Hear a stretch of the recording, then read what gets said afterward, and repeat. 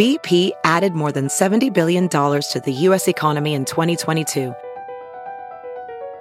Investments like acquiring America's largest biogas producer, Archaea Energy, and starting up new infrastructure in the Gulf of Mexico.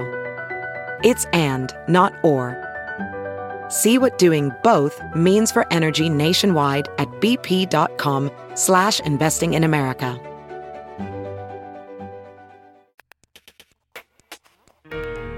The Incomparable. Number 617. June 2022. Welcome back to The Incomparable, everybody. My name's Chip Sutterth, and we are gathered here today to talk about yet another entry into the Marvel Cinematic Canon. Even though it's not technically cinematic, it was on TV. We are, of course, talking about Moon Knight from Disney+.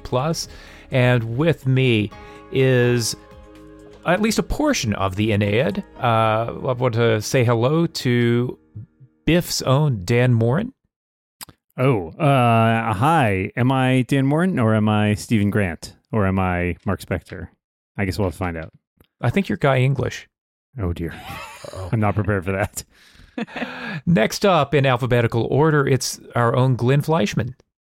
Well, hello. I'm here to protect all the travelers in podcasts wherever you may roam. And I said next in alphabetical order because I was looking straight at Erica's screen name. Not Holly Go Darkly, it's Erica Ensign.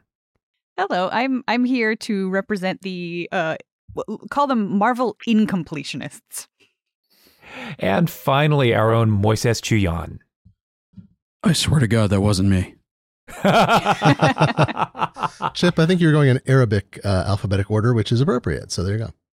So, Moon Knight ran for 6 episodes on Disney+, and I think that I can speak for all of Marveldom United when most of the people who watch the MCU stuff said, who? Because Moon Knight is a cult favorite character in the comics and barely visible outside of the comics, but you almost could have said the same thing for Iron Man back in the day. I literally did say that same thing for Iron Man back in the day. I had never heard of him. I have heard of Moon Knight, but mostly because you guys keep joking about him. Now, why on earth would we joke about Moon Knight? It's not honestly, like... at this point, I don't know, because everybody compares him to Batman, and now I've watched this, and I'm like, why are you comparing him to Batman? I do not get it. Yeah, the TV show is not, I mean, you know, as always, the MCU does its own interpretation and spin on the original source material, and in many of the Moon Knight comics, he's just a dude who dresses up in a white outfit and fights crime. And has a mooncopter. Yeah, I mean, literally, yeah, it is much more, you know, they took a lot more, liberties isn't quite the right word, but they diverged a lot from the comic book in, I think, what I would argue is mostly positive fashion. Well, yeah, let's talk about, let's further explore Moon Knight's just this guy, you know? My experience with the character is limited. I was a peak comic book reader in the 80s and 90s, and most of the stuff that I saw of Moon Knight, he was a backup character, basically a member of the West Coast Avengers during a very, very weird stretch of that comic book. And afterwards, my younger brother had a few issues of the comic series that followed that, and Discount Batman was basically the vibe. But I am given to understand that this series resembles more recent comics quite a bit, and I wanted to toss it out to the comics experts among us to say a little bit more about this new Moon Knight. The things along those lines that come to mind are the Mr. Knight suit is something that is from very recent comics. There are sequences in a sanitarium that are very reminiscent of a recent Jeff Lemire run that sprang out of the comics. The Mr. Knight suit created by Declan Shalvey first made its appearance. I think we found our comics expert, guys. Maybe a little bit. I can't say that, like Jason, I've been reading this since the 70s, since that's from before I was born. Cue the buzzkill sound. No, that was the buzzkill sound of your voice, Moises. But I've been reading Moon Knight comics for quite some time, and honestly, the thing that I think is best about the show is that they focused very heavily on staying away from the he's basically just Batman thing that we have all joked about so much, and look at pushing in much harder on the supernatural aspects of things, pulling away from some of the earlier runs that position things a bit differently than what I'd say is arguably much more in common with an Alfred Hitchcock Wrong Man movie, where someone is terrorizing this man and it turns out it's himself. And I think that the direction that Jeremy Slater took on the scripting side of things is what makes this work and what makes it confusing to people who've been hearing about us talk about the character for years as well. He's Batman with less paint, arguably much less paint, because this is not that character. And that's something that's common across a bunch of Marvel characters that have been compared to DC characters and vice versa. Thanos and the guy from Apocalypse. Darkseid. Thanos and Darkseid. Boy, do they have a lot of things in common. Turns out one of them was very, very directly inspired by the other because Jim Starlin was a big fan of Jack Kirby. That's something that you see across so many of these Marvel and DC characters that they were going to need to start at some point making hard turns away from those kinds of comparisons, so that they're really going toward what makes their intellectual property more unique than, it's just a palette swap version of this other company's character. Well, and to Moises' point, I mean, I think one of the most interesting things that this takes from later runs, which I think started being a thing sort of in the maybe as early as the late 80s, 90s, is originally the sort of Moon Knight was, had this alter ego, Mark Spector, who himself had like different aliases that he operated under that had different sort of, they were like cover identities. And, I won't blow the spoiler horn too much to say that in later versions, these are not like identities that he dons in the same way that, Bruce Wayne would pretend to be Matches Malone in the Batman animated series. Nice. But, actually different personalities that he suffers from a dissociative identity disorder. Like that is a newer addition to it, and one that has been greatly complexified and sort of added a lot of nuance to this character. I mean, originally he was almost a little bit more Batman meets the Saint in terms of how that was executed, to quote one of mine and Dan's favorite motion pictures ever made. So that, I think, is the heart of this thing. Let's go ahead and just, we've been dancing around it. Let's go ahead and fire off the spoiler horn.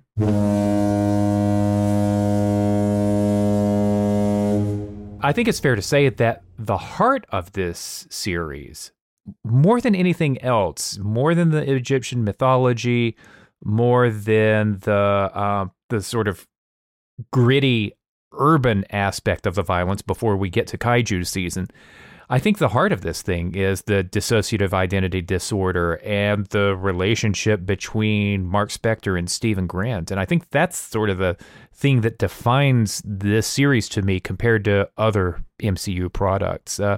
Erica, you're brand new to this character other than us making fun of Moon Knight. What did you think of Mark Spector / Stephen Grant / character to be named later? Well, I'll admit it. I came for Oscar Isaac. That's really the only reason that I showed up in the first place. I don't mean to this podcast because he's not going to be here. I'm sorry to say. I mean leaving. To the show, Moon Knight. The only thing that I knew about the character was, like I said, you guys had joked, and he was kind of like Batman who wears white. But then I saw, hello, Oscar Isaac, and it looks like he might be playing a couple of different characters. He's got some different accents. Sure, I'm in for that. And overall, it really worked for me. Coming in knowing basically nothing about the character. It was a really, I thought, fun journey of discovery. I'm always a fan of watching a show where I am learning things at the same time as at least one of the point of view characters is. And I feel like especially the first few episodes do a nice job of putting you in that WTF sort of frame of mind, because I didn't know what was happening. And clearly neither did Stephen Grant, Oscar Isaac's character, for those first few episodes. I liked later on watching him interact with himself. Double the Oscar Isaac is never a bad thing. When it comes to the actual like portrayal of dissociative identity disorder, like I feel like I'm not qualified to opine on that very much, because while I definitely have mental health issues that I am working on dealing with, they do not, go in that direction at all. So I would be interested in hearing from people who do have issues that are similar to this, and see how they felt, whether or not this was a portrayal that left them cold or that actually touched people. From just a purely entertainment perspective, I found it touching, and I found it enthusiastically, like I was enthusiastically entertained by it. And then after Oscar Isaac, I actually ended up enjoying the rest of the characters and the rest of the actors as well. So I don't want to say it was just him, but I showed up for him. I stayed for everybody else. Yeah, well, just to say, I mean, I like Erica, I don't necessarily have the background to speak about it, but I think that it still seemed clear to me as a layperson that I felt like they tried to treat it very respectfully and not turn it into a gimmick. Yeah, it wasn't just... Whether or not they were successful, I don't know, but that felt like that's what it felt like came through to me as a viewer, was that they really weren't going to brush it off as a incidental thing or turn it into, I don't know, like I feel like there have been differing treatments of, say, disabled superheroes. I think of some of the Daredevil portrayals that we've seen over the years, some of which do better jobs than others in sort of trying to handle that. I felt like in this case, they were telling a story that was an integral aspect and not just a sort of window dressing. Not window dressing, nor was it something that was, generated by Khonshu, or, right, or that there's a magic explanation for the multiple personalities or anything else like that.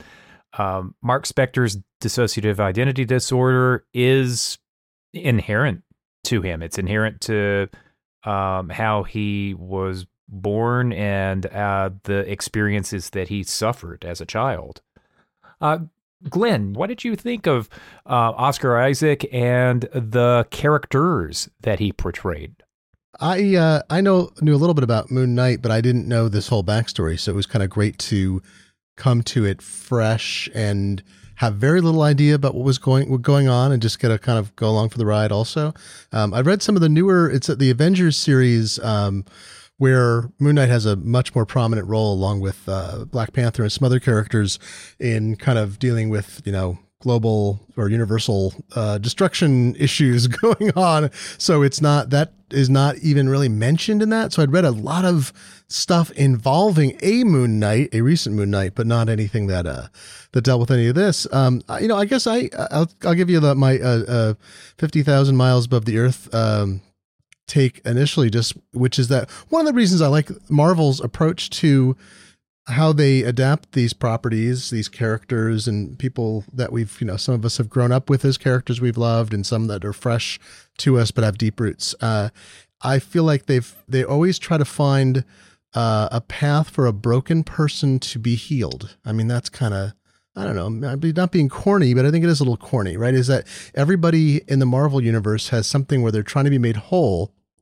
And sometimes they're a superhero, and that happens. Sometimes they're a normal person without any superpowers, and, something happens to them that helps them find a path where they're, no longer as terrible shape, or they're lost along the ways, right? And so this followed a little bit of that, but you couldn't tell at first what was going on. I assumed he was, inhabited by a spirit, like Khonshu was making things happen, and that this wasn't an integral thing. And I feel like it was kind of it was funny because it felt like the show, it meandered in some places, but in an interesting way, that we got to explore Mark's psyche and what made him who he was, even to the point that he wound up, falling in with the wrong person and then going down this path. There's I do like the whole series approach. So I watched it with my 15-year-old, and we would have morality discussions around this, of course, as one does with all Marvel movies. And we're watching it, and we're like, we kind of like Harrow. Like, not like he's got, obviously some very negative properties about him. Just a little genocidal.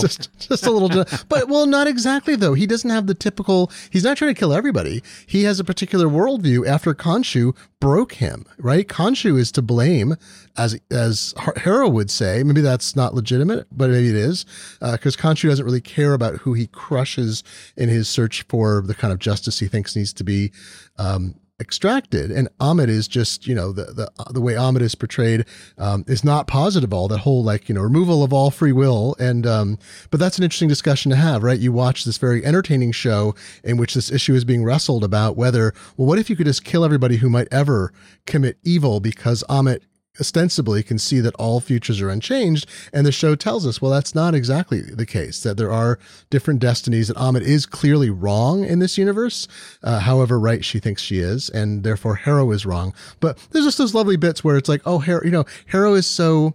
I think that there's few people we identify as villains who are so solicitous and seemingly genuinely caring in a very particular way, without it having to do with a way that he accrues something to himself. He is trying to bring Ammit to ascendancy and figures he's going to go to, the dusty sands there forever because he's not actually worthy.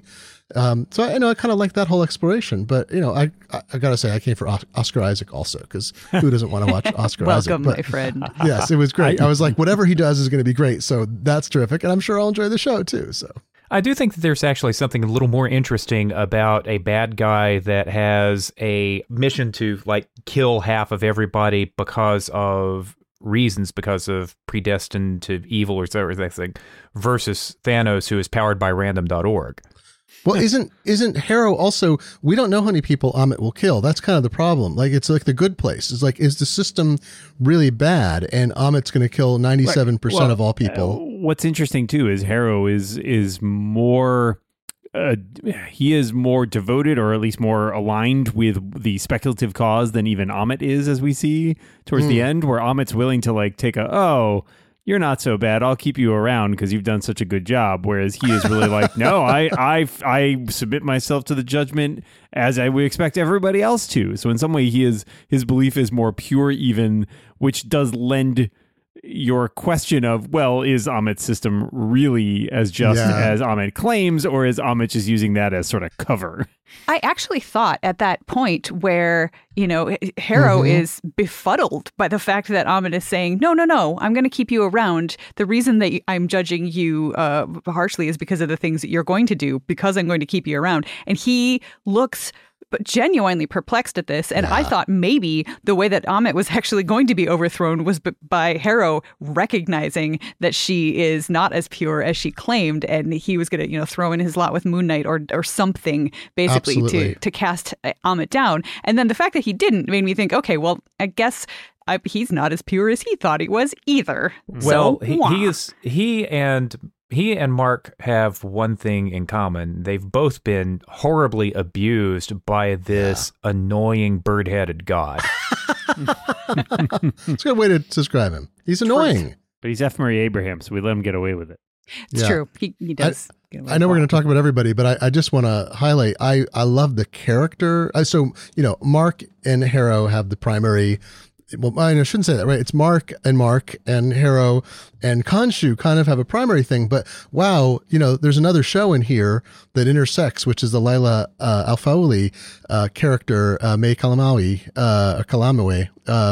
where I think she's a tremendous performer, and I think the role is written extremely well. And she has her own journey. She's on camera many times when Mark is not. She is more competent in many ways than either. I mean, certainly more competent than Stephen, who's supposed to be a bumbler by his traumatic creation is almost that. But she's such a great character. I'm like, well, they could just spin this off right now. We can have our Scarlet Scarab series, and no one would be like, oh no, that doesn't make any sense. But sure, but what a compelling performer! What a serious things they gave her to do. Loss and betrayal and justice. Turning down a god, whereas he couldn't.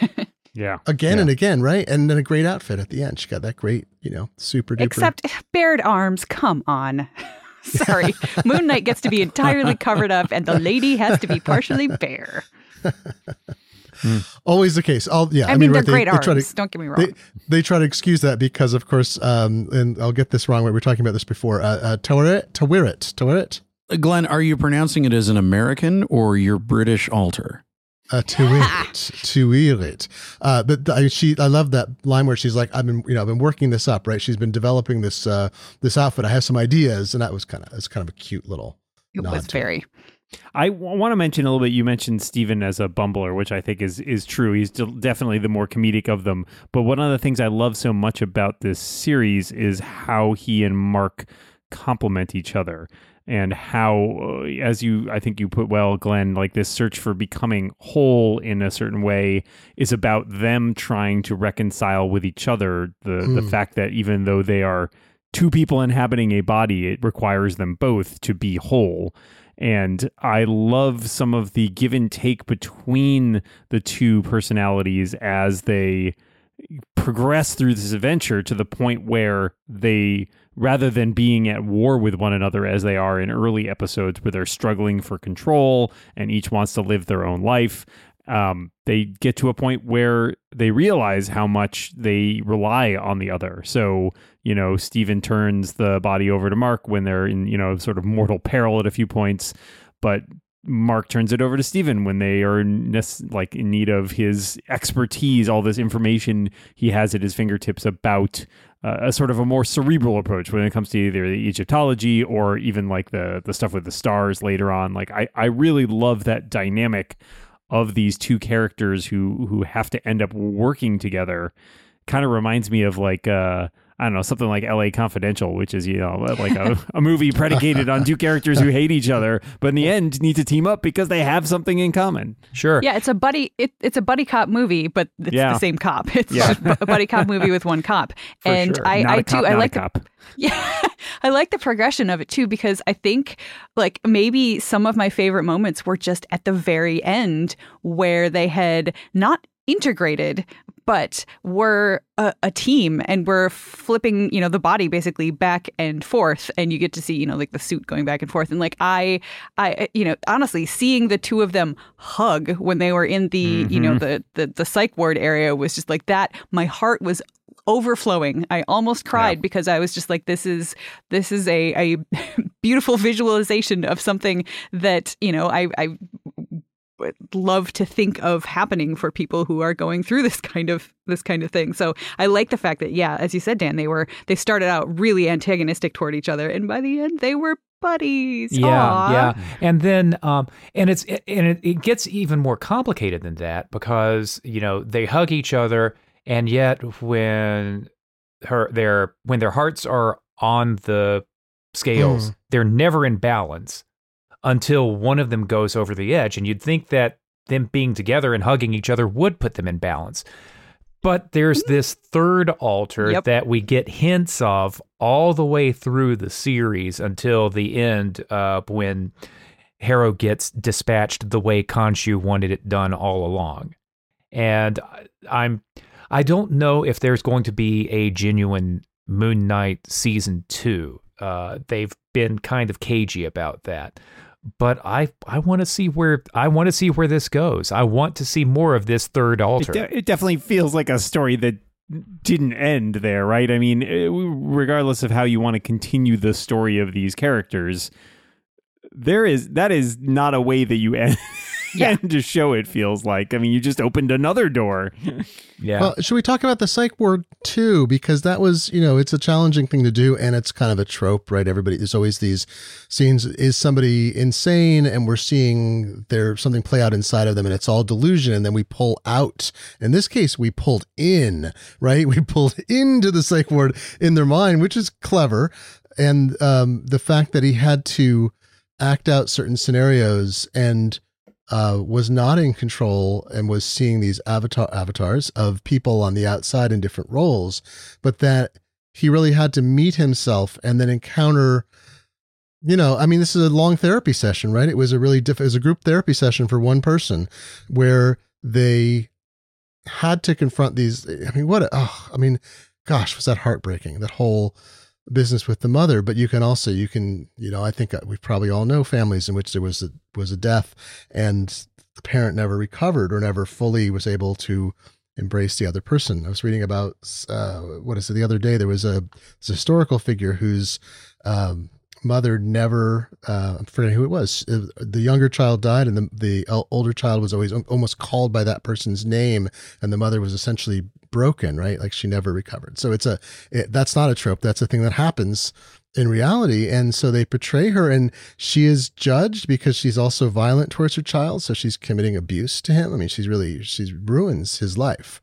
But it's not judgmental in the sense that it makes her into like an unrealistic monster. She is a human being who was broken, and then she broke her child, and the child has to find a way back to be able to lead a life. And then you get to throw in all the gods and everything else on top of it, giving it complexity. But Khonshu gives him more life. It gives him the chance to actually achieve that kind of healing that he needs, because he didn't die. He was brought back from the dead. So that's kind of nice when you can get that, if you need more healing and you just, can come back from the dead. As you write your life story, you're far from finished. Are you looking to close the book on your job? Maybe turn a page in your career? Be continued at the Georgetown University School of Continuing Studies. Our professional master's degrees and certificates are designed to meet you where you are and take you where you want to go. At Georgetown SCS, the learning never stops, and neither do you. Write your next chapter. Be continued at scs.georgetown.edu/podcast. I want to take a moment. We'll go back to some of the characters, but I do want to take a moment to take a look at how this series sort of fits into the broader Marvel Cinematic Universe, in part because this series almost doesn't connect at all to the MCU. There's a passing reference to the afterlife from Black Panther, but other than that, there's not a lot of direct connective tissue. You get a little girl saying, "Are you an Egyptian superhero?" It's like, sweet. okay, that's superheroes are a thing. Right? Yep. One of my favorite moments in the whole series. The girl asking that, and Layla matter-of-factly saying, "I am." Great. But where do you all think? And I'd like to start with you, Moises. How does this stand up as a piece of the MCU? How's it compared to the other series? I think it's great. Regardless of whether people were into the particular stories of WandaVision and Moon Knight, the thing that I like most about them structurally is that they feel like having viewed the visual, motion picture screen equivalent of a 6-issue comic book miniseries or trade paperback. That's one of the things about comics that I think is incredibly crucial to making the most out of characters that are being used from that medium. It's not just these characters. It really is in part the delivery method of getting stuff serialized, where if you look at the MCU before Marvel Studios started doing TV series, it was serialized in that those first 27 movies were a 127-part crossover event that diverged across to individual solo stories and sequels to solo stories and that sort of thing. And this is a slightly different take that arguably goes back to the source material more directly than they have with the movies, where you have the additional installments, you have more richness built for a smaller number of characters, or a smaller number of characters when it comes to the big crossover event. And you get more of the kind of time that you get in the comics to develop these characters before you're suddenly throwing them at a giant void in space that's going to swallow us all. That's an aspect of it that I like a great deal in adaptation that doesn't have anything to do with, whether it's like a story from the 70s or the aughts. And I think when we do get into that aspect of things, this is one of the Marvel properties that has benefited the most from taking a look at, okay, what is it that we like about and we believe is crucial to defining this character, and embracing a lot of the modern, one would say, updates that have been done to this character, where in some cases certain things were much more sacrosanct with characters like Captain America or Thor. Moon Knight is Moon Knight, and I think in particular the thing that people who allege themselves to be hardcore Moon Knight fans, though I don't know if they really are, didn't like that they messed with things, and that they started us off kilter with this character who was not Mark Spector but was Stephen Grant. And didn't we know, but in the comics Stephen Grant was blah blah blah blah. I don't care. This is the way that they're telling this story, and frankly I prefer it. If you're going to enact retroactive continuity, start at the start with a character. Don't rehab them part of the way through. Which is something that they've, I think, honestly avoided throughout all of their MCU shenanigans reasonably well by employing this kind of tactic. I think that's... Are you saying if somebody's acting as an Osiris gatekeeper? That's what something like that. Something like that. Moises, I couldn't disagree with you more. I think this series was ruined by the fact that Stephen Grant was not a millionaire playboy. Hey, but there's that license plate at the end. I don't know. I mean, I think there's a good point. I agree that it's a distillation in many ways, right? And I think what's fascinating about this series too is it's the first of the Disney Plus series that is not effectively bootstrapped by a previous, basically a side character, a character who maybe was not a title character in one of the movies, but appears as a supporting character. We had Wanda and Vision, we had Sam and Bucky, we had Loki. We had even Clint, right? None of those people had standalone stories, but they were all characters who got a little bit of time in the movies. Mm-hmm. There's nothing that connects us, as Chip said, character-wise, certainly, and even barely on the plot-wise. And so it's an experiment. We don't even know whether this happens before or after the snap. We have no indication of that whatsoever. Technically, you're right. Yeah, it doesn't say it. I mean, I think that's fascinating. It's also a big experiment for Disney, right? Because it lets them see, can we spin out these characters, from our deep catalog of IP and bring in characters that have not been established in the cinematic, universe, and sort of create something whole cloth around them. And I think they proved not only can they do that, but they can diverge a bit from tone, right? I mean, there's certainly aspects of this that it's a little bit darker in a lot of places than a lot of the MCU movies, perhaps excepting the latest Doctor Strange, which also has sort of a horror vibe going on. But, that is it's an ability for them to play a little bit more fast and loose with what kind of stuff they can do. Although I will say, I was disappointed there was not a post-credit scene where Mahershala Ali shows up as Blade, and then they go to find Dracula to pay Moon Knight his goddamn money. Yeah. Whoa. Hey, save something for the Werewolf by Night Halloween special.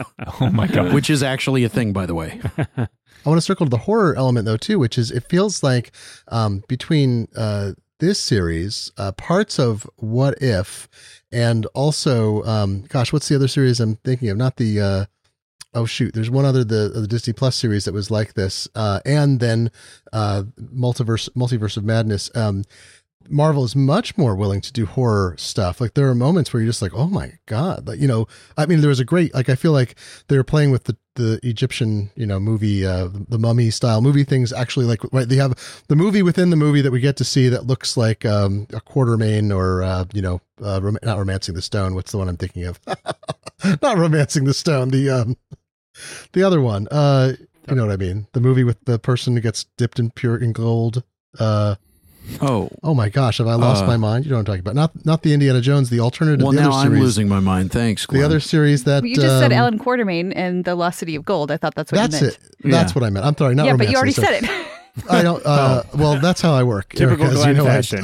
But like, it's, it had much more of that vibe than, say, the Indiana Jones one, which is more self-referential, or the movie inside the movie. Then we have, of course, we get Layla inside the film, without really, with Steven's there a little bit, right? We don't really see Mark, and Layla's going through like dealing with all those incredible horrific elements, the mummy like pulling out the organs of the police officer, and the triple shot scare, right? Wasn't that like 3 beats? It was like she gets pulled back by the mummy and then comes out, pulled back again, then comes out, and then flings it over the cliff, and then Harrow's like very dryly, oh yeah, I knew you're pretty great. It was just a little, but we got jump shocks and so forth. So we're getting zombies.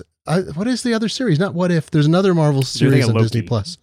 Loki. Yeah, Loki didn't have exactly the horror elements, I guess. No, that's true. I had the multiverse. Yeah. But I'm thinking of it anyway. But so Marvel is. It's not going full. There are only like 4 of them, Glenn. Yeah. The WandaVision, if you're thinking of anything. WandaVision. I'm sorry, okay. WandaVision. The two moments where you see the dead Vision and the dead brother, right? The dead Quicksilver, Pedro. Thank you, not Pedro. Thinking of the wrong person. That's but so they're willing to go more in Napoleon Dynamite. That's right. But I'm sorry. My whole point is that I didn't expect Marvel to go as fully towards horror, and they're not all in, but they're willing to use the elements in a way that is surprising. And actually, and again, with my 15-year-old who is okay with the horror stuff, I'm okay with it. Not my favorite genre. Like I get too freaked out by it. It's just enough typically where we're like, wow, that was something. That's something you don't get to see in everything that's made. And I think it's kind of exciting that they're willing to throw that as part of the mix of stuff. There's like humor, there's really serious stuff. There's, mystery and intrigue. There's a little bit of romance sometimes even, right? And then there's some horror. It's great. There's also something that you see more of in this than you have in the average MCU product, and that's blood. And a lot of blood. Watching this, I started to get a feel for where I think the MCU will be going as they bring back characters like Daredevil, who is reported to be getting a rebooted series that will be a continuation of the Netflix series. The Netflix series, Marvel series, Daredevil, Luke Cage, Iron Fist, Jessica Jones, The Defenders, I bounced off of them pretty quickly. There's a scene in early Daredevil that involves a spiky fence post, and that was too much. That was too much for me. I'm the sort of person who really wants my superheroes to be in that comfortable PG-13, where just brutal enough, but not too brutal.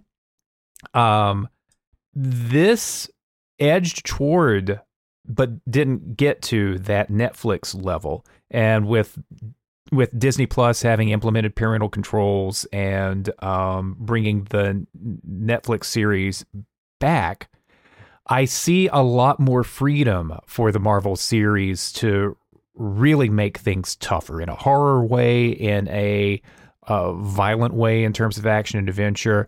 You may not be getting beating hearts out of chests a la Indiana Jones, but I do think that this was a tougher series than any of the other Marvel products to this point, and honestly, most of the Marvel movies. A couple of quick things that makes me immediately think of.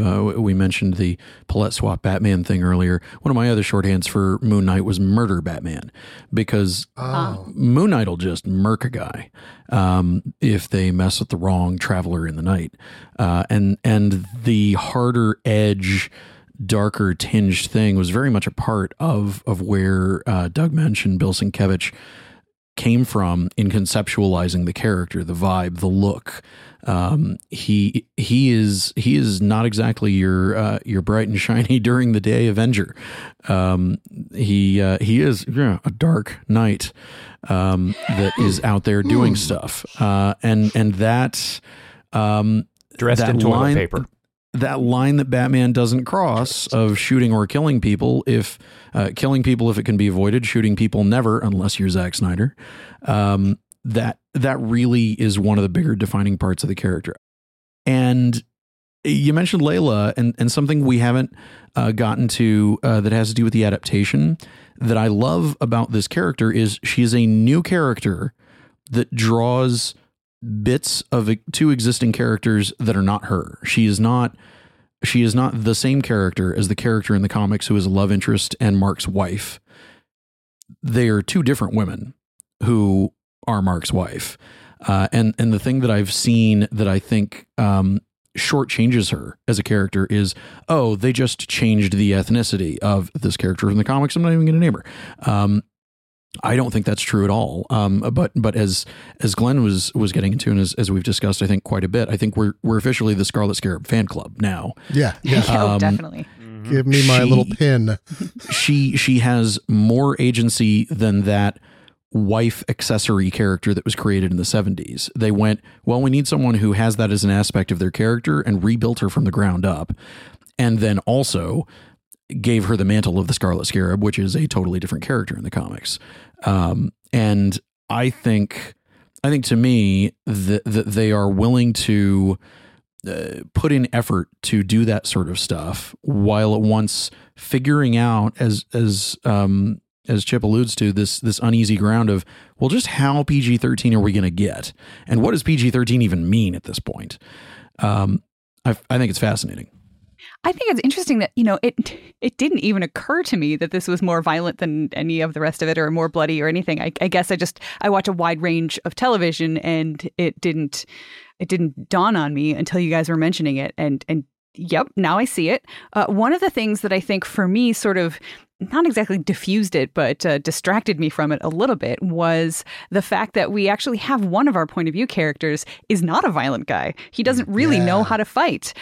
We actually start from the perspective of Dr. Stephen Grant, who is not a fighter and who is not super violent and doesn't really know what any of that means. And also, actually, that kind of plays into part of why I love Layla's character so much, is that yes, she's Mark's wife, and yes, they are estranged. But when we really first get to see her, we're seeing her through somebody else's eyes entirely, through the eyes of somebody who thinks she's a freaking badass, which she is, and is not interested in taking away her agency and making sure she doesn't become the avatar of whatever it is. So, I mean, it's kind of a neat trick how the show is able to have it both ways. You get your main titular character as, wanting to protect the damsel that he thinks is in distress, and also being somebody who is totally not nearly as cool as that damsel, and who is rescued by her again and again. And honestly, she rescues Mark as well.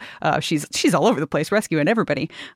So I think having the lightness is not the right word, and comic relief also not exactly the right word, but just sort of being a more, even though in the end he ends up being not the quote unquote real person, but the character of Stephen Grant being somebody who is a perfect POV character to start with, because he doesn't know what's happening any more than we do. Just circling back to like the first thing I said about this show. Yeah, I love the fact that that Stephen Grant persona refuses to give up the body because he is horrified at the violence that Mark is capable of. Yeah. And I love that tension. And even sometimes the violence that Mark doesn't do, as we learn later. There's a couple great scenes in the episode that takes place predominantly in Cairo where he blacks out, and terrible violence, and even the finale where terrible violence is committed, but it's committed off screen. Like we don't even see, we see the aftermath of it. And I will say, to the violence point, I mean, I think what's the sort of magic trick that the MCU has been trying to accomplish, especially as it goes into its, we're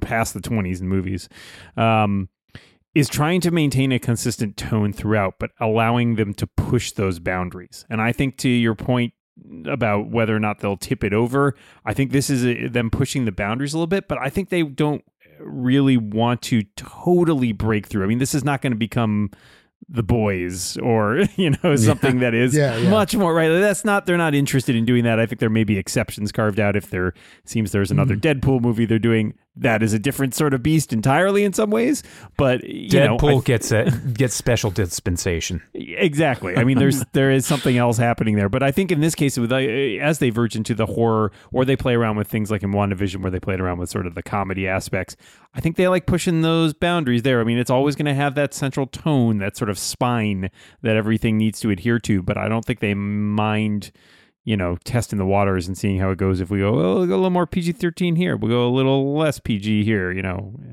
I think as everyone's been talking about this, I realize there's kind of, they have their cake and eat it too, a bit, in that they can have this one, being that's got kind of a Superman, Captain America vibe in terms of like trying to preserve life, of trying to not engage in violence except as a last necessity, of trying to pull other people back from the brink of doing it. Then you've got kind of more of a realistic Batman-y, I don't know what the Marvel equivalent of somebody who's a little bit killy but really avoids it generally. And then you've got a Deadpoolish, the Deadpoolish kind of thing at the end there, the extreme Lockley character. But you get one person. All you have to have is one actor and one being in this world who can split among those, so you can have moral discussions among yourself and then see the total absence of any moral judgment of just a killing machine too. To be clear, though, Stephen, once he sort of accepts the fact that they are one and the same person, you have that big moment on the boat where he's like, okay, you got this. Well, you know what? If you've got this, that means I got this too. And he starts swinging about real heavy. And by the end, they are like in the big battle scene, you've got the swoopy winged Moon Knight. And then, seconds later, you've got the neat besuited Moon Knight. And they're both trying to kick ass. So it's not like he abhors and the other, he doesn't abhor violence, but he has maybe the same PG-13 limit that Chip does, and significant that it's about them kind of meeting in the middle, right? Yeah. It's like it's a merging. This extra killing. This brings to mind something we mentioned a little bit earlier, which is The Mummy. If that late 90s Mummy movie with Brendan Fraser and Rachel Weisz were made today, I think it would have. It was a PG-13. I think it would be a little bit more violent and a little bit scarier the way that this show is. Tom Cruise in it. Wait, no, God, no. But I mean the big difference between then and now is that the reason The Mummy was such an unexpected success was because it was this mashup of all kinds of stuff, of horror and action and romance and humor. And the Moon Knight show is less surprising because we've gotten a bit of this kind of mashup vibe from Marvel, but it's gone a little bit further in a few little respects, and it's not straying so far off of the house style that it feels completely different. In fact, one of the big criticisms is that all Marvel stuff feels so samey. Mm-hmm. That's one of the things that I like about Moon Knight, is that in a lot of the core ways, it is still very samey, but it feels different. It feels like something else because of the places in which they're choosing to push the envelope, and they have the breathing room of 6 episodes instead of just one movie to tell it. So instead, it's 6 around an hour serial films. I'll bring along a question my 15-year-old asked that's a little related about the sort of samey, not samey stuff. Is they were like, hey, wait a minute. So the Egyptian gods are real in the Marvel universe. And now watching Thor Love and Thunder, it's like, wait, are the Greek gods real too? And I'm like, what? You only want the Norwegian Norse gods to be real? There's lots of gods. We got lots of gods you can talk to here. They're all aliens, right? I don't know. I guess in one version of the Marvel universe they are, right? But in others they're not. There are also some gods are in the DC universe too. I realize it's very confusing. I wonder if they have to rent them out. Like, okay, we'll take Hercules this week, and I'll mark the episode when Disney buys Warner Brothers. It'll get even more confusing. Oh God! Uh-oh. Oh no! Heaven been saying it for years. It's going to happen eventually. I was picturing Moises, as you were describing the Layla character. I was picturing, it's like, wait a minute, could Marvel do a Tampopo-like film in which you just have, like, the end of Avengers Endgame was a little bit like it, where they're handing the glove off and you kind of went through different scenarios, relationships, conversations. It was very quick, right? Quick. And I was like, could we have a series or a movie in which you're just following superheroes? I mean, it's a little bit of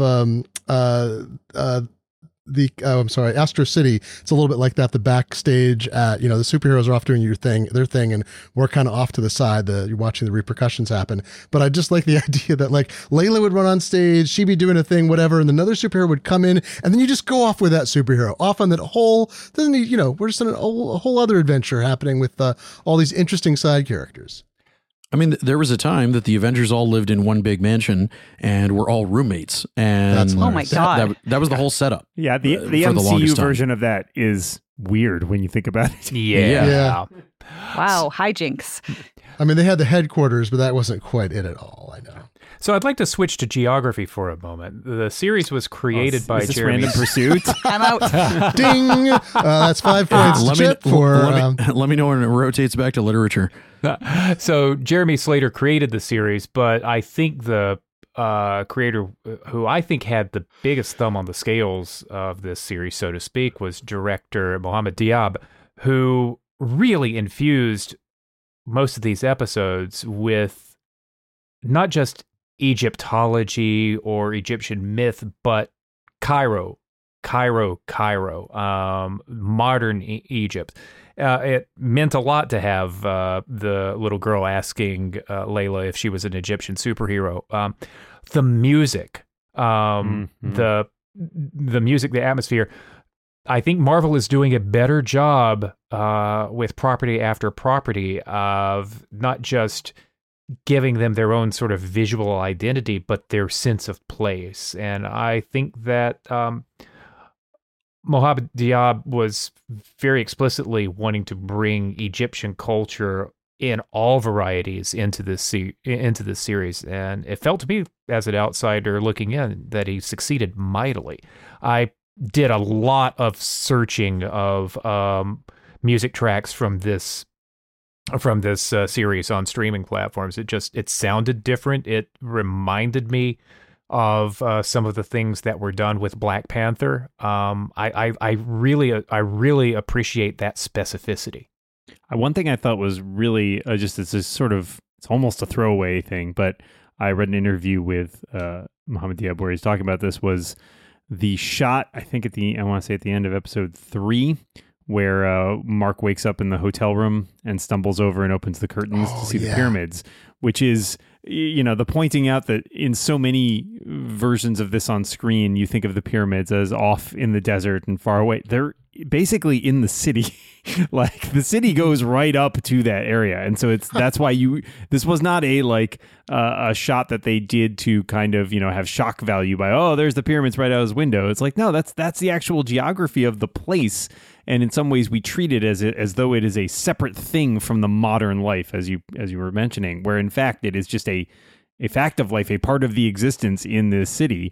And I thought that was kind of just a lovely, subtle thing, because I remember finding that out years ago in one of the classes I took on the Near East, and it just blew my mind, because everybody thinks of, there you got the Cairo, and then you go out into the desert and there's pyramids way out there, and it's like, no, they're right there, man. Well, there's basically I think it's a Pizza Hut that's right there. The reason that I live in the apartment that I live in right now is actually thanks to Cairo, because my spouse Stephen visited Egypt a number of years ago, and at the time he lived out in the burbs, and he fell in love with downtown Cairo, like just the life of the city and how vibrant it felt, and how if you could cross the street in Cairo, you were a superhero and could do anything. Like, he just really felt like it was just, he fell in love with it and decided, that's it, I'm moving downtown. So I live downtown Edmonton because of Cairo. And as he wasn't around for every episode that I watched of this, but he did have some comments on how cool it was to see Cairo, and how it reminded him of the things that he liked about it, and how, yes, the pyramids are like right there. Well, speaking to the divide between the writing that Jeremy Slater did and the creative work that Mohammed Diab did on this, I wouldn't say that Jer Slater didn't put any of the culture stuff in it, or even that he necessarily got much wrong. But I think what he did so well is he left room in the script for somebody who knew the place, knew the people, knew the vibe, to make sure that all of that worked. And structurally, people like to mention, the guy who wrote that Fantastic Four movie that went terribly, aka all of them, but in particular the most recent one. Oh no, he's going to write Moon Knight. He's a very talented screenwriter, and it's not his fault. The version of the movie that he wrote is not what we saw in theaters, the 12 of us who actually saw that Fantastic Four movie. And so, as I find is often the case in the movie industry, it's easy to give credit or not give credit to absolutely the wrong person, because, it's a miracle that anything gets made at all, because of how many things can go wrong and utterly crash something, like having your Bored Ape stolen. Who knows? Now I'm just quoting things from the Slack today.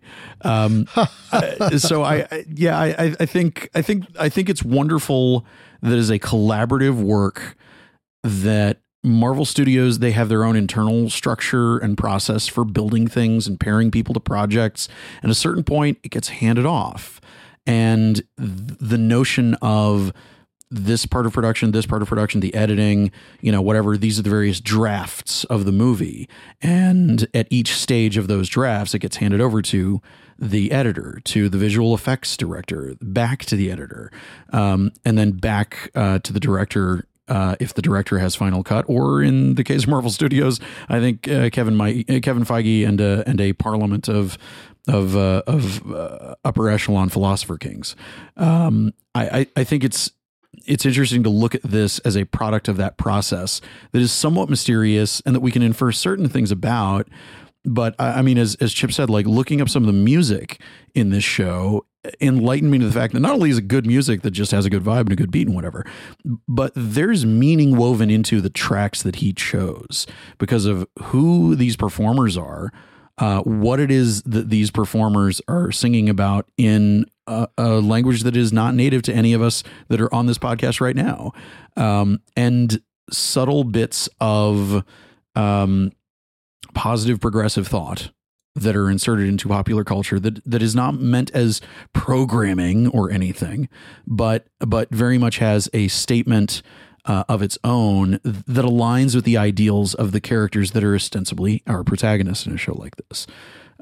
There's something interesting to making a show that you set part of in Egypt and that is entrenched in all kinds of very ancient Egyptian things that ties so directly to current events in Egypt, which is, a calm, placid place full of no dissent whatsoever.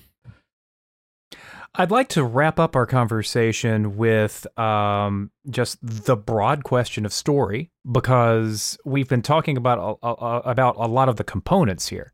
But in the end, especially because this was a large, almost totally self-contained, you could have seen a version of this story in the 90s on a bad syndicated channel. It would have been done much more poorly than this one was. Moon Knight, The Legendary Journey, shot in New Zealand. Tales of the Moon Knight. The Moon Knighter. Yeah. But how'd the story in the end hold up? Did the story satisfy you? What did you think of the shape of the story? And then we'll lightning round for some favorite highlights. Boy, you know what? It's fun because I did just finish watching the last 2 episodes right before I podcasted, so I didn't have a lot of time for it to sit. And when you ask me these questions, I'm finding that my answers are sometimes surprising me. And your question about the story is like, oh right, there was a story, and I don't mean that to be an insult. Like it was fine, but for me, the story worked really well as scaffolding for the character development that I saw and for the performances. I was really invested in seeing these 2 people who are actually 1 people or maybe 3 people, whatever. Anyway, I was very invested in this character coming to terms with himself, with the different versions of himself. I was really invested in Layla, getting her due and coming through everything that she came through. And I guess it's good that the world was not, mostly killed by an ancient goddess. Yep, that's a good thing. But to me, that was just kind of off to the side. That the whole plot to me was the MacGuffin, honestly.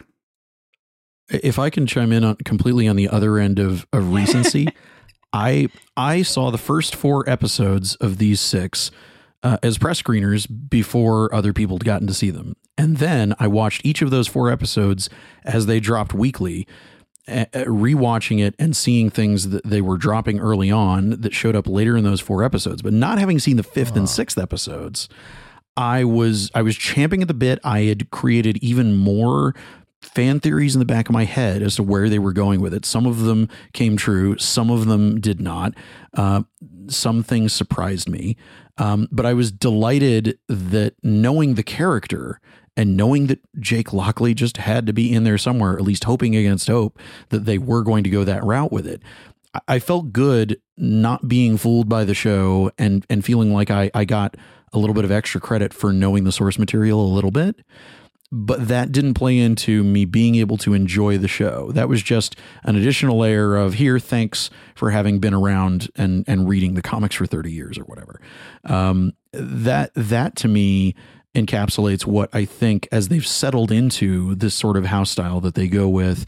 They want to reward that, but at the same time, they're not going to do that at the expense of telling an interesting and compelling story that somebody can come to without knowing anything about it. And then rewatching the third time, especially the early episodes, what really just sung for me was how beautifully they structured the little breadcrumbs that they were dropping to be picked up later in the season. And that to me validates the fact that we don't know if this is a truly limited series and they're not doing a season 2, or if it's a limited series that's going to result in seeing Moon Knight pop up in something else.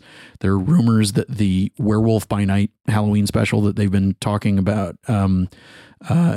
being in production in secret, that is where we're going to see some of these supernaturally tinged characters meet up Avengers style for the first time. I would love it if we saw Moon Knight again this Halloween. That would be great. If we don't, I know that I am going to be happy to see Moon Knight wherever he shows up again. Just like I'm going to be thrilled to see Agatha Harkness wherever she shows up after WandaVision. That's what that's how I'd wrap up how I feel this landed for me. I don't quite get the, man, look at that kind of a cliffhanger. Well, that's what cliffhangers are. I'm sorry to disappoint you, but there are a lot of cliffhanging things that people do with stories. It's just a thing that story writers like to use because it makes you hungry for the next chapter. And if you're not hungry for the next chapter, then why is there going to be a next chapter wherever it is and however it's told? Well, I mean, and especially because the MCU is developed this whole web of characters and stories and everything that interlock. I mean, much as the Marvel Comics continuity did back in the day. I am hopeful that we won't get to a point where they'll have footnotes flash up on screen telling you to refer to a previous episode of another show to explain something. I do want that option, though. That would be amazing. Cool. That's like the X-ray feature on Amazon, basically. But one of the rumors that I won't say what it's attached to, but there are rumors that, and it's not Deadpool, that there's an upcoming MCU thing that involves a character breaking the fourth wall, and that's the version of comic captions that I'm kind of okay with, but only if they do it right. Yeah. But I think overall the story in this, here's the thing. I watched all those Netflix series that Chip noped out of, and 13 episodes is tough to pull off a cohesive story. It is, the number of failures there is much higher than the number of successes. I'm old enough to remember when 24 was the order of the day. Yeah. Oh, sure. I mean, you go back to syndication, ones that were looking for syndication, 26. I mean, hey, Chip, I covered Arrow for so many years that had like 22 episodes every season. I think you're still watching season 1 of Arrow. It's possible I'm still going on. But I think 6 episodes is a great size. I mean, to Moises' point from earlier, it does mimic the sort of classic trade paperback feel, and it is a good length for telling a story that is larger than a movie without sort of spiraling into the we need filler. As a result, I think almost every episode of this show felt really solid to me, with the exception of I think it was episode 3 was probably the weakest, which is because they had to shoehorn in the introduction of the Midnight Man, which sadly, because of the death of the actor who played that character, may or may not be a thing that ever shows up again. And that one, it felt a little bit like we're kind of all over the place in this episode. But other than that sort of softish middle in there, I felt like that they did a really good job of keeping it very tight. They clearly had a story they wanted to tell. I love the episode 5, which goes into Mark's backstory via the sanitarium. It is an amazing piece of storytelling in and of its own right. I even felt like the sequel, or the finale was a fascinating construction of an episode to tie up all these features from the kaiju battle to the on the ground battle, and then the absolute kind of wackiness of choosing to resolve the main fight between our hero and our villain off screen, which seems on the face of it to be a thing that you don't do in a superhero show, right? You want to see the good guy triumph over the bad guy. We just cut that, basically. He blacks out. It's great. It's great. Shocking. You fill in the blanks thanks to the mid-credits scene. Yeah, and you're okay with it. You don't need to see him pummel Ethan Hawke. In fact, you kind of would prefer him not to, just because of your affinities for these characters and everything you've seen them go through. So all of that, I think, really did a pretty good job. It's not, like I said, it had a couple soft spots throughout, but I think overwhelmingly it really delivered for me. I think you're right about the furniture moving in episode 3, and thankfully 4, 5, and 6 make up for it. Yeah. Glenn, last word for you on the shape of the story. I like the fact that they gave it room.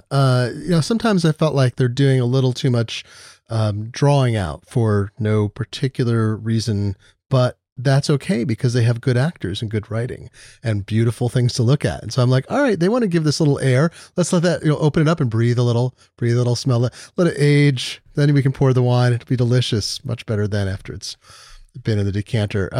So I found the whole thing sort of delightful because I think we've talked about this throughout. It was different. So it was hard to, and because I didn't know the source material that closely, especially when they've made changes, it was difficult to sit there and try to anticipate or have accurate anticipation of what was going on. So for me, it was sometimes there were, like, oh, wait, well, we spent a lot of time on this. Is this really necessary? Do we need to still, we've sort of figured this out. Can we move on?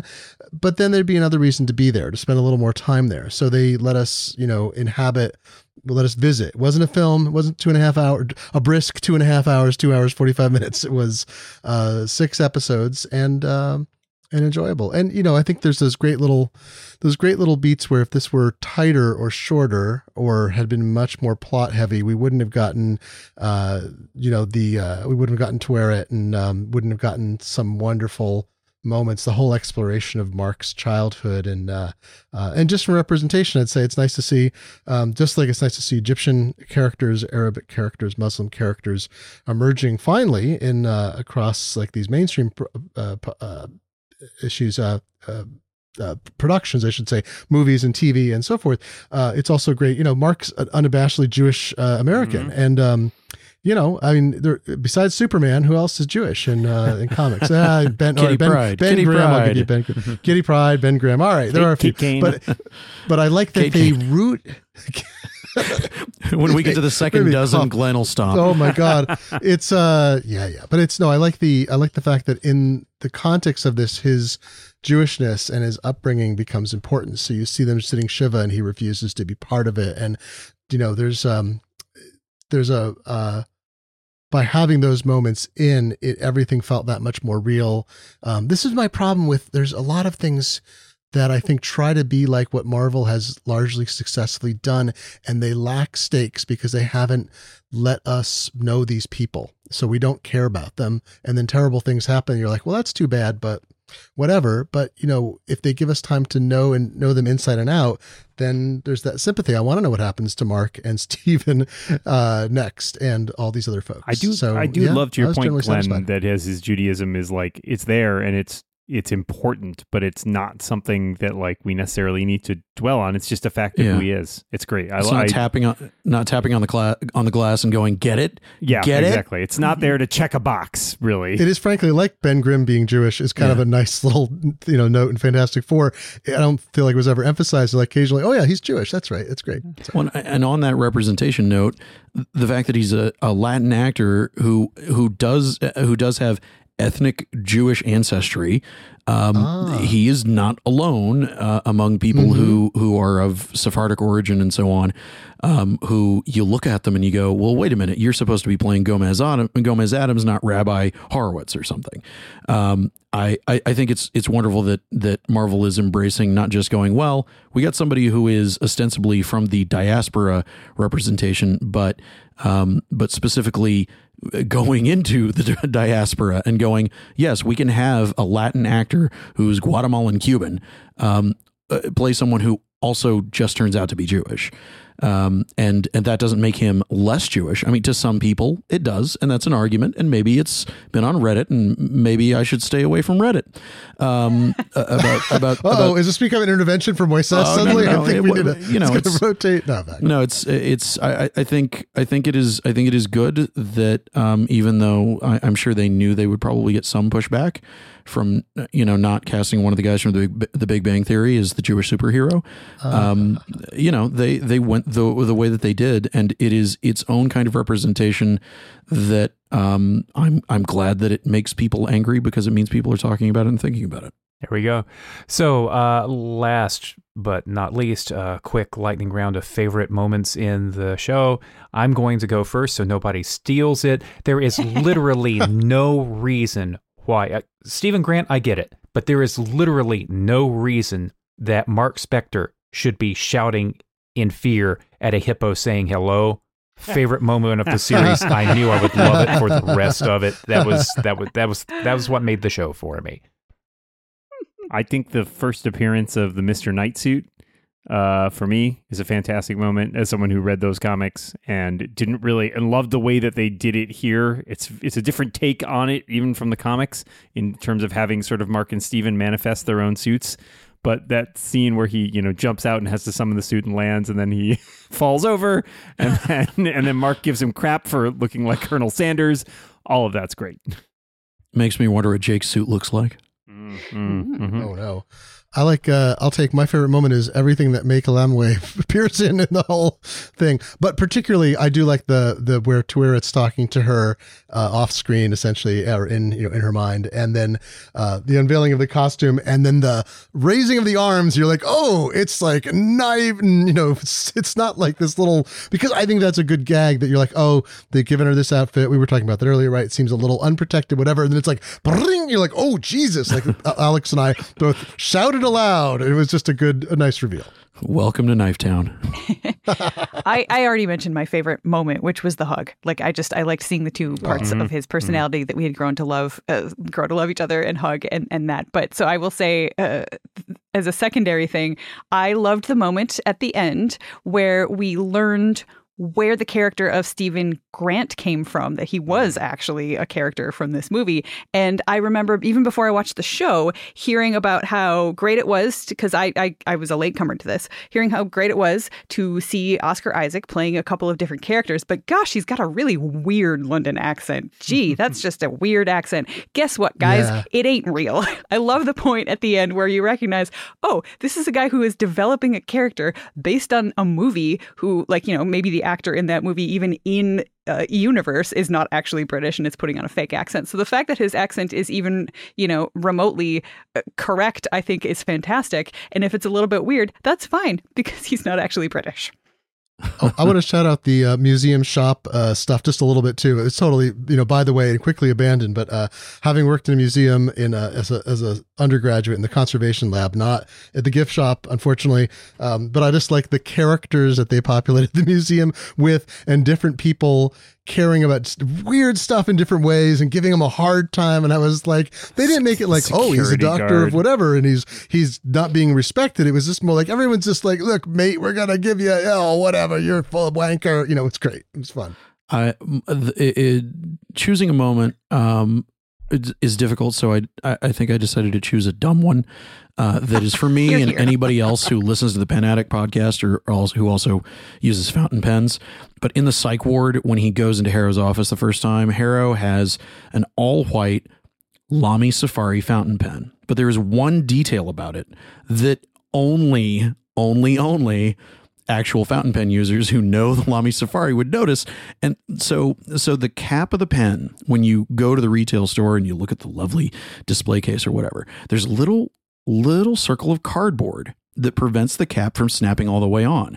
And the reason for that is that each Lamy Safari fountain pen has an ink cartridge in it. And if you don't have that in the way, then if you put the pen all the way together, then it breaks the seal on the ink cartridge. And you don't want to break the seal on the ink cartridge until you've actually bought it and you're going to use it. So the prop department, for whatever reason, whether completely by accident or intentionally, either way, I love it as a choice or not a choice. That little ring of cardboard is the one non-white thing that you can see on that pen. I find it hilarious because the moment that I mentioned it to fellow pen nerds, it immediately set off a debate as to whether there's no way that it was intentional. Those idiots, how could they screw up such a thing? And I said, well, if there's any craft job in the world where I think people know what Lamy Safari fountain pens are and how they work, it's probably production designers. Mm-hmm. Just putting it out there. So this has been your micro edition of the Pen Addict. I'll take you back off of Relay FM and back onto the Incomparable. I was searching for a mightier than the sword gag here, but I just can't make it happen. No, the chest blades are mightier than the sword. There we go. Moon Knight, a success for Disney Plus, I think. And really glad that we got it. And I really hope that we get more. And I want to thank our esteemed panel. Of all of us, I'm the newest to the Incomparable, and I'm the baby here. So I'm pleased to be in the presence of such incredible veterans. Dan Morin, thank you. Surrender the body, worm. Erica Ensign, thank you. I'm here for even more Oscar Isaac. Just bring him back, please. Glenn Fleischman, thank you. I'm just an old bird skeleton head, but I appreciate being invited. And Moises Chuyan, thank you as well. I can't believe nobody else said, laters, gators. And on that bombshell, thank you all for joining us on The Incomparable to talk about Moon Knight. Take care, everybody.